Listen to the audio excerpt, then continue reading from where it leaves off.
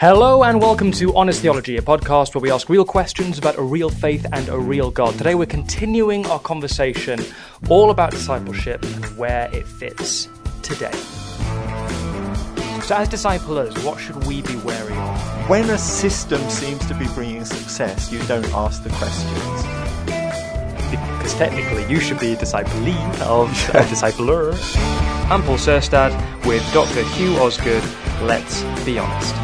Okay, Hugh, so last week we talked all about the history of discipleship, at least from Jesus onwards. So we looked at Jesus, then we looked at the 3,000, then we looked at the Paul and Timothy, and then you very promptly started straying into this week's topic. I know, how remiss of me. I'm so which is terrible. Let me ask this instead. Why do you think that this word discipleship is such a big, hot topic for today? That's interesting. It depends who you're talking to, you know. One of the things that's happened is that in some of the denominations that are facing decline, they've really grabbed hold of the concept discipleship might be the answer. It might stop the decline. It might engage our people more effectively. And yeah, I can see that, but I also believe that that's not just what discipleship's about. It's not a rescue program for flagging churches. It's actually something more than that. And I really think that one of the elements that can get missed out if you just sort of think that that's going to recover everything is that you can miss out on that sort of dynamic encounter with Jesus, which really, I think, when we were talking last week, is at the heart of the whole discipleship initiative that he was taking through. That it was about, in the end, knowing his life and knowing his power. Yeah. Okay. Two things here then. I'm going to throw them both at you. One, the fact that churches are, as you kind of said, coming around to this idea of going discipleship might be the answer. Like, looking at the Bible seems a strange thing to say, seeing as that's kind of what the call was meant to be from the start. So Sure. What seems weird now is that it's like this new idea, discipleship. What a great... Where it's like, well... When and why did we stray from that? Is part A of my question. Part B is this encounter idea of we need to encounter Jesus. Yes, but there's plenty of people who encounter and then fizzle. Yeah, that's true, and I accept that. So Yeah. is discipleship the answer to that question? Part A and part B. Yeah, no, I think they're two different things, really. I think there's a genuine need for people who've had an encounter with Jesus to really get engaged in discipleship, in going forward in that. That, you know, you don't just become believers, you're becoming disciples, and that's really important. But I'm also aware that, you know, you have a congregation that you've had for a long time, and you just think, how can I put new life into this? And you end up thinking about, well, maybe a discipleship course, maybe something like that might do it. And if you don't have an element of a fresh encounter with Jesus somewhere in that discipleship program, I don't think it's going to solve the problem. I mean, one of the things that's really interesting is, I know a lot of people don't think of Alpha as a discipleship program, but actually, if you take on something like an Alpha course, there is an opportunity to really encounter Jesus in the midst of that course. And I think if the discipleship courses had that element in it, I think that would really help. That, you know, it isn't just sort of, well, here you are, follow Jesus. Because actually, it's really difficult to get into biblical discipleship if all you're doing is just following a pattern rather than living the life. And I think, you know, that's something what we were talking about last week in contrast with, well, we were looking at unique situations, really. The early start of the church, the way that Jesus was discipling his disciples into life, contrasting that to some extent with John and then contrasting it with Paul. We looked at those kind of things. But I do think that whole need to have a dynamic encounter with Jesus has to be there somewhere in a discipleship. So what happened? Why now does discipleship sound like a new term that people are like, oh yeah, this is the answer? Well, it is the answer, isn't it? Yeah, so but why? When people go to Scripture and I think when the church is thriving and you've got a system that seems to work, you know, you turn up on Sunday, you have a 20-minute sermon, you have the worship the way that it is. 20-minute sermon. Well, yes, I know. Maybe not the church you go to, right? Or when I go there. But it's when a system seems to be bringing success, you don't ask the questions. But when it seems to be struggling, then you go back and maybe look at Scripture and say, what was it that took the church forward in the early days? And you go, it's discipleship. So are you saying that systems, I'm going to take this to the extreme, are we saying that systems are the death of discipleship? It's difficult, isn't it? Because you can actually fit in effective discipleship courses if you've got a bigger understanding of discipleship. We were talking last week about the 3,000 and how, they had the small groups, they had the large situations, and the whole of life becomes a learning experience, really, the engagement with people. And we even talked about the fact that, someone that you lead to the Lord, you can be discipling them. You don't have to put them on a program necessarily, but all of those things can come together effectively. So I don't dismiss it. I'm just thinking that if all you're relying on is that we've got this course material and we're going to take that through and we're going to believe that's going to transform everything, I don't think that's the fullness of what discipleship really is. No. Why? I mean, in our conversations, we've talked about, because we've navigated these things, and we've talked about how discipleship in some churches and some circles seems to be restricted to a program or a course or a 7-step key to success or whatever. They have a place, but if you're totally relying on that and thinking that's the whole of discipleship, I think you're missing out. What are we missing out on? The concept that it's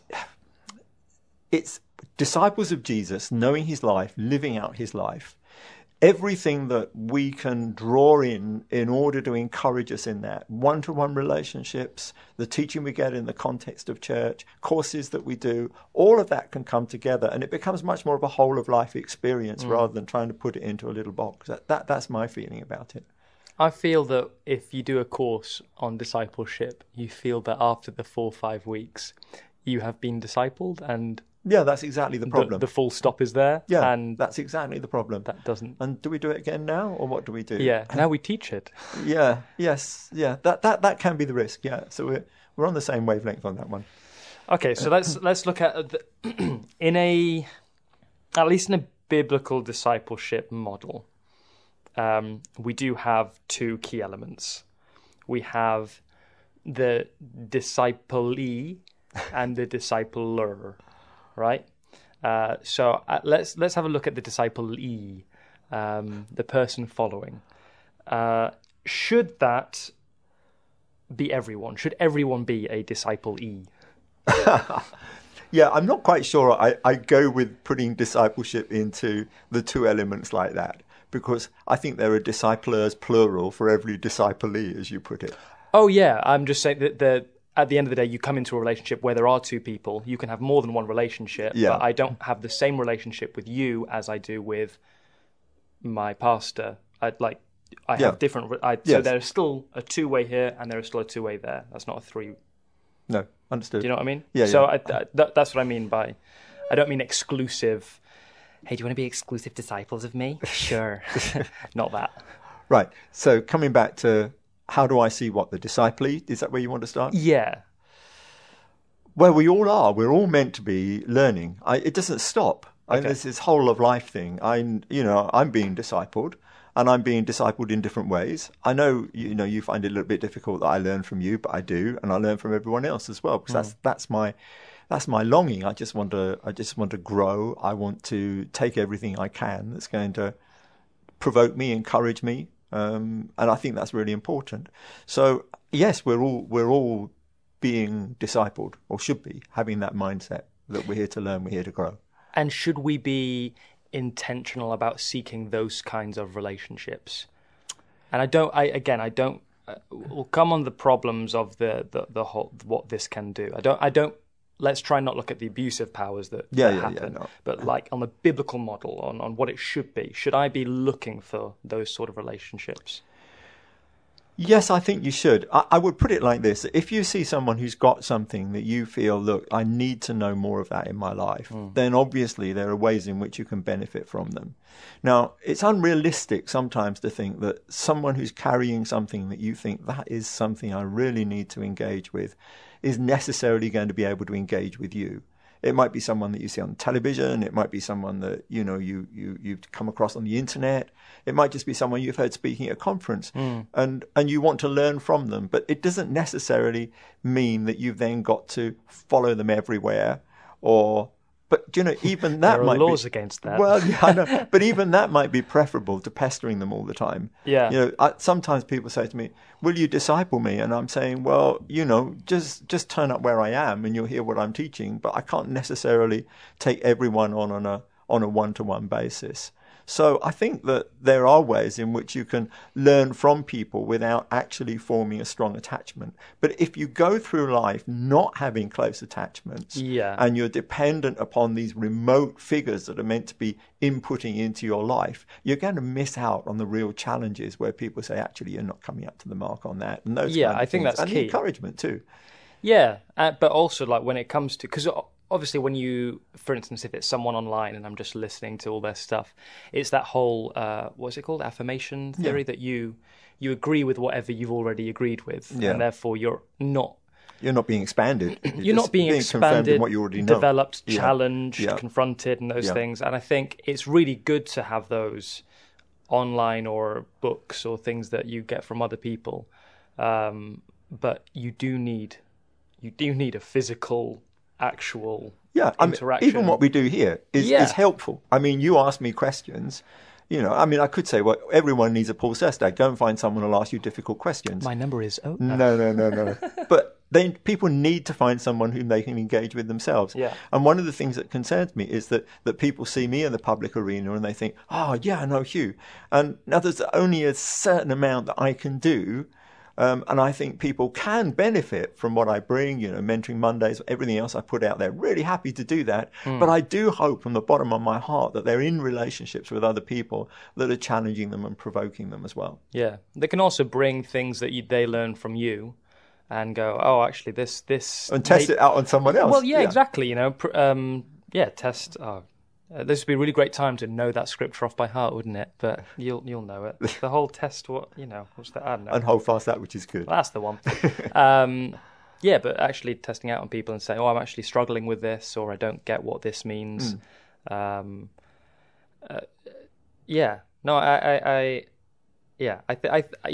I think everyone should have that. Have at least someone, and I think it does benefit to have more than one. Because then it's not... Now, if you do have the opportunity to get really close to someone and build that kind of relationship, then make the most of it. I mean, that's not a problem. But I must admit that sometimes when people are going around looking for a spiritual father that they can sort of latch onto, it doesn't necessarily work. Because if you've got someone who really does care for you and you want to work like that, I think the Paul and Timothy relationship was great. But I don't think that if you look in Scripture, that Paul necessarily had that relationship with dozens and dozens and dozens of people. So if you can get that kind of relationship, yes, but don't go through life lamenting it. I'd have been a different person if only I had so-and-so who'd been there for me. No, get what you can where you can. But then there are also, I have met people who are opposed to, and I'm going to use the words now that will probably open up a bit of a wormhole, but... coming under anyone else's authority, because if we're saying that discipling is a teaching relationship of sorts and a pastoral, there is an element of hierarchy there, but not in an abusive way, in a positive way. Yeah. So there are people who I've met that say, no, I don't need anyone or anything but the Word of God, which I think is a great sentiment. But in practice, that we read and interpret however we want. No, I don't think you're opening up a wormhole. I think what you're talking about is absolutely right. That we submit ourselves to one another, and that means that we are prepared to come under one another's authority, and that's reasonable and that's acceptable. I think the difficulty is that if that's a blind transaction, so that from now on, I've switched my brain off. I'm under your authority. Whatever you say, I'll do, and that's it. And that doesn't work for anybody. No. And I think that's why someone contacted me the other day. WhatsApp I got from overseas, in a situation where there's been this battle over calling people father. Jesus said, "Call no one father," and that's become an issue. And one of the things that when you look at Matthew 23, what Jesus is actually saying is that just be careful about what it does for the people that you call Father. You could end up with people like the Pharisees and the scribes who are looking for titles and looking for positions. So, you can show honor to whom honor is due. That's not a problem. But it's just be aware that, putting people on pedestals and those kind of things is not helpful to anybody. We all should be open and have those kind of relationships. But coming under authority is something that is part of respect, isn't it? You're prepared to do that. And I can't see anything wrong with that, but it's that blindness, that exclusivity, and tying yourself into someone who wants to tie you down so much that they come with a sense of ownership to the point where you can't move and you can't think outside of that, and that happens quite a bit too. That people do that, and I think if you have got someone that you're mentoring. By all means, have that kind of watchfulness over them, that you're just making sure that they don't get caught up in someone else's, I'm taking you on. And this kind but of also thing. As the mentee, as the disciple-e, we should also have that eye and just go. And that's why I think I'm saying it's good to have more than one. Yeah. That, just well, so I certainly have. I mean, there's no one person that I could. There's a number of people who've had a huge influence on my life. Yeah.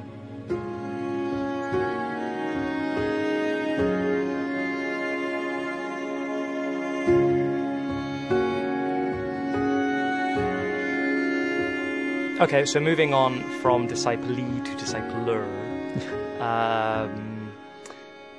you mentioned something earlier, which I for me is the real key that I think people miss when it comes to discipling. And when we talk about discipling as the cure,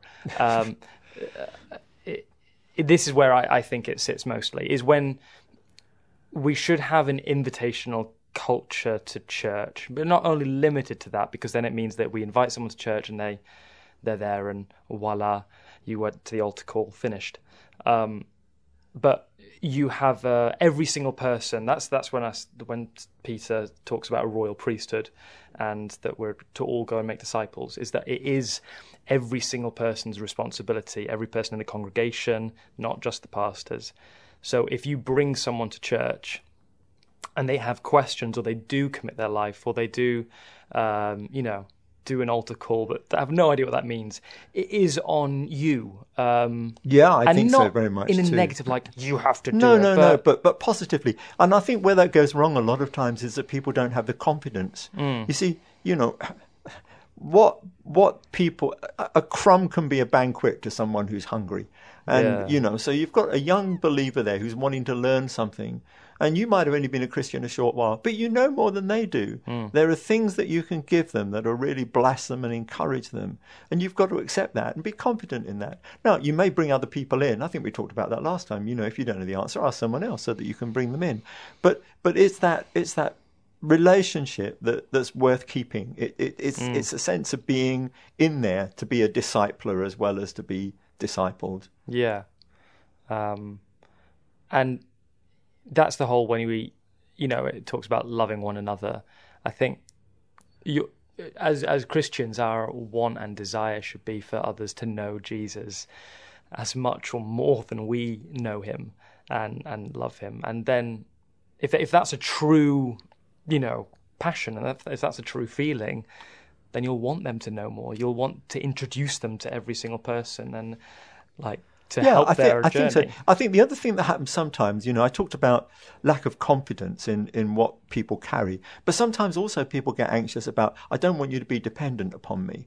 And I think that kind of attitude sometimes is unnecessary. I think that relationships that have got a degree of dependence, it's not a problem, as long as it doesn't become that sort of soul dependency. And it becomes oppressive. But, there's the alternative where some people, we talked about it earlier, wasn't it? It's good to have different people that are discipling you. But, I know that in a multitude of counsellors there's safety, but also sometimes in a multitude of counsellors there's confusion. Yeah. And also, sometimes in a multitude of counselors, there's an excuse for not taking responsibility for your actions. If you can find someone to say this and someone to say that and someone to say something different, you can do what then you want. You can do what you want. And so I think when you were talking earlier about having some authority and coming under some authority, I think there is a place for that. Because if you determine that you're going to do total pick and mix so that you don't listen to people, you can end up not really being discipled, but just picking your way and, I like this, I don't like that. Which I guess is where, to a degree, denominations come in as helpful, because you could go to different denominations and people and pick and choose what you wanted and end up with a completely different religion. Whereas a denomination will generally have a set of standards, or a set of standard beliefs rather. Yeah, I think for me, it's good to have some core convictions, and I think that's really important. Yeah. But I don't think, in holding those core convictions, we then need to alienate people and say, you don't see it quite the same way as I do. So, I have some core convictions which are unshakable, but I've also got other things where I'm prepared to fellowship with people and accept they've got different points of view. And I'm not necessarily going to argue on everything, because, you don't have to.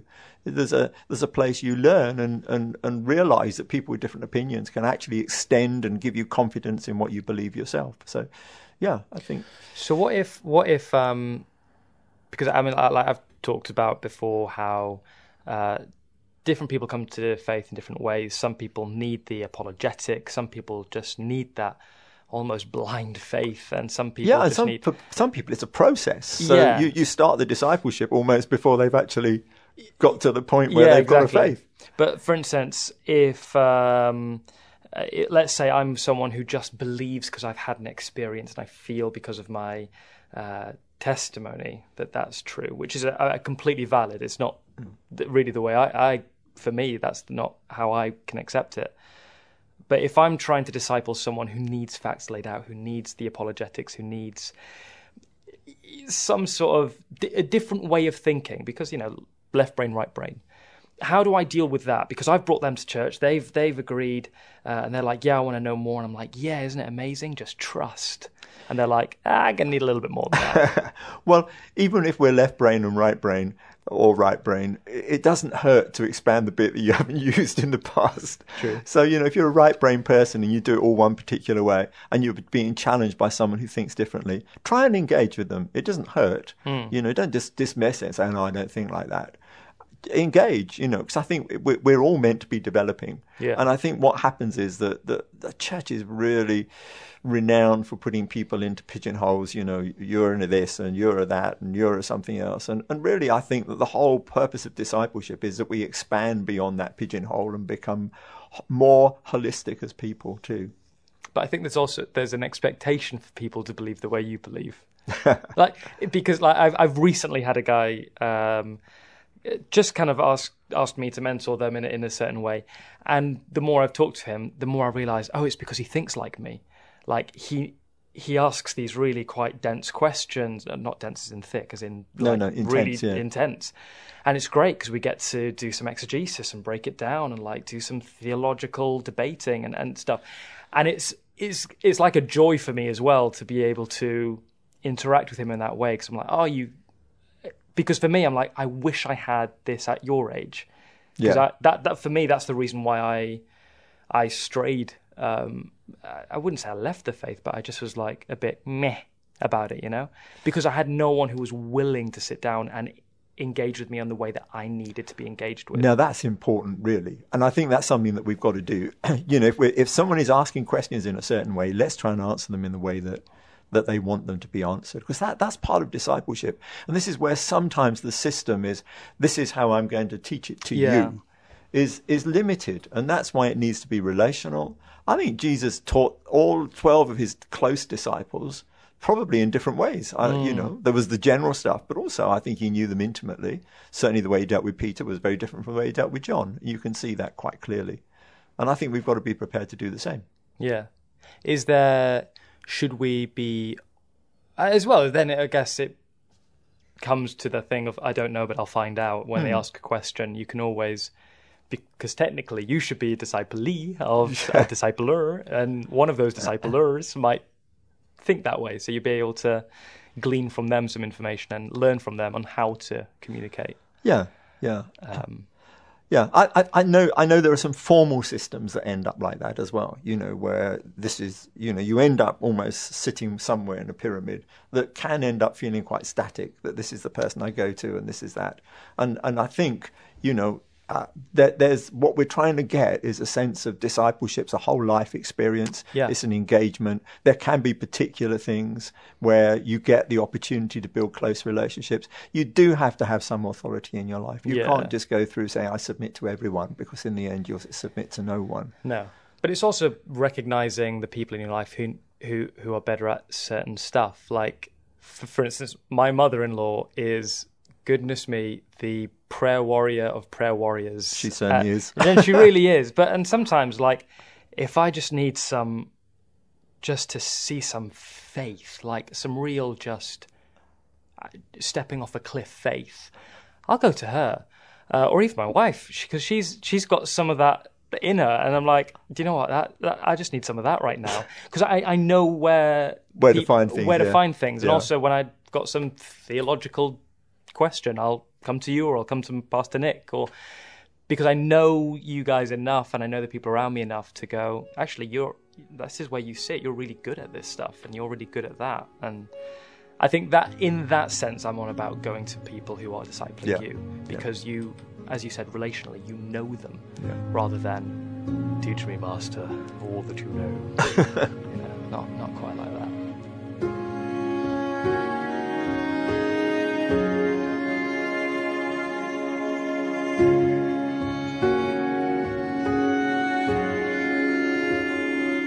So as disciplers, what should we be wary of? Like, what is, when someone comes and asks, or when we take someone and we decide, I'm going to try and help I think the you. biggest thing to be wary of is turning people into your disciples rather than disciples of Jesus. And I think if you've got that clear in your mind, that this person has a relationship with Jesus that I'm trying to advance, I'm trying to take them forward in that really clears a lot of the clutter out of the way. And what's some of the red flags for that? In terms of where you see it going wrong, and you can see that, oops, I need to be careful here. Yeah. I think that, when there's a level of control that is almost sort of shutting down your ability to think for yourself, I think that's definitely sort of a red flag waving for me there. And I do also think that, when it comes to, not just because we're not talking about things that we learn in theory, we're also talking about lifestyle. Yeah. And, I'm almost more concerned about that, where you've got someone whose lifestyle is not matching what they're saying. And I'd be really cautious in that kind of situation, because, bad company can corrupt, and you can have someone who talks the talk, but if they're not living the life and you're sort of spending all your time with them, you'll find that some of their liberties, which might actually be something that you feel uncomfortable with, is something that you might feel pressurized to take on. I've always been my own person in that kind of situation. There are certain things I feel because of the way I've been brought up, that kind of thing. And I might end up in a situation where the person who's talking to me has got a different set of values in that area. But I don't want to necessarily imbibe those values automatically. There's something I want to hold on to and say, look, I need to maintain my personal integrity. And I think that's important in all of these kind of relationships. So anything that makes you feel pressurized to move away from that point of integrity in your life is something that's, for me, is a red flag. That's as a disciple-e. But we should be, I guess we've all got, well, I think the discipler needs to be checking themselves all the time to making sure that they're not doing that. Okay. Because I think that it's the same flags. It's the same flags, yeah. It's the same flags. It's the same danger zone that you can get into. And Jesus talked about it, about people who'd become disciples of the Pharisees and disciples, and they'd ended up, being made worse than the people that were discipling them, just simply because of the principles, and principles is probably the wrong word, but the patterns that they were pushing as being valid, and they weren't. Yeah. So is this?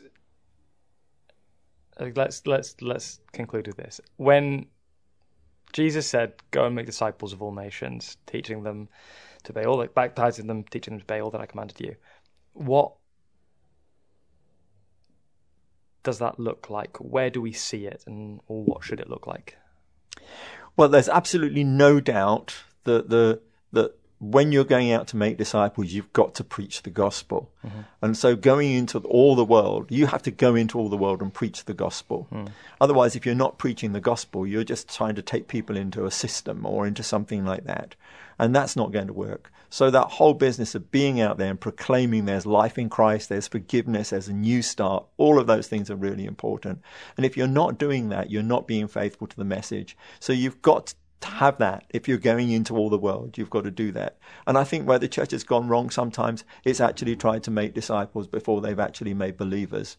And I think that you've got to bring people to that point where they come to faith in Christ because they've responded to the gospel. They've understood the power of the cross, the power of the resurrection. And we need to teach those things. So I do think that's valid. I know we've talked about the fact that if it stops at that point, then something is wrong.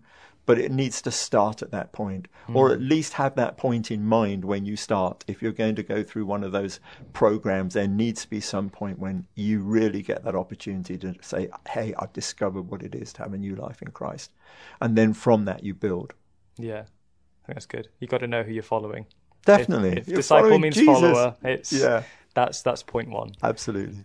And you can belong before you follow to a community. And to a community, but you still need to get that challenge. You need that moment of knowing who it is, who you're giving your life to before you start learning about it. Well, that's really good. Okay, that concludes part 2 of our talk on discipleship. I don't know if there's going to be a part 3 here. We'll chat a little bit. We might be back next week. We might not. I don't know. You might have more to say. Do you have more to say? Maybe. Do you? Maybe. We'll see. If you did like it, please do like, share, subscribe. If you're watching on iTunes or Spotify, please do leave us a review because it really helps. But thank you so much. Take care and God bless.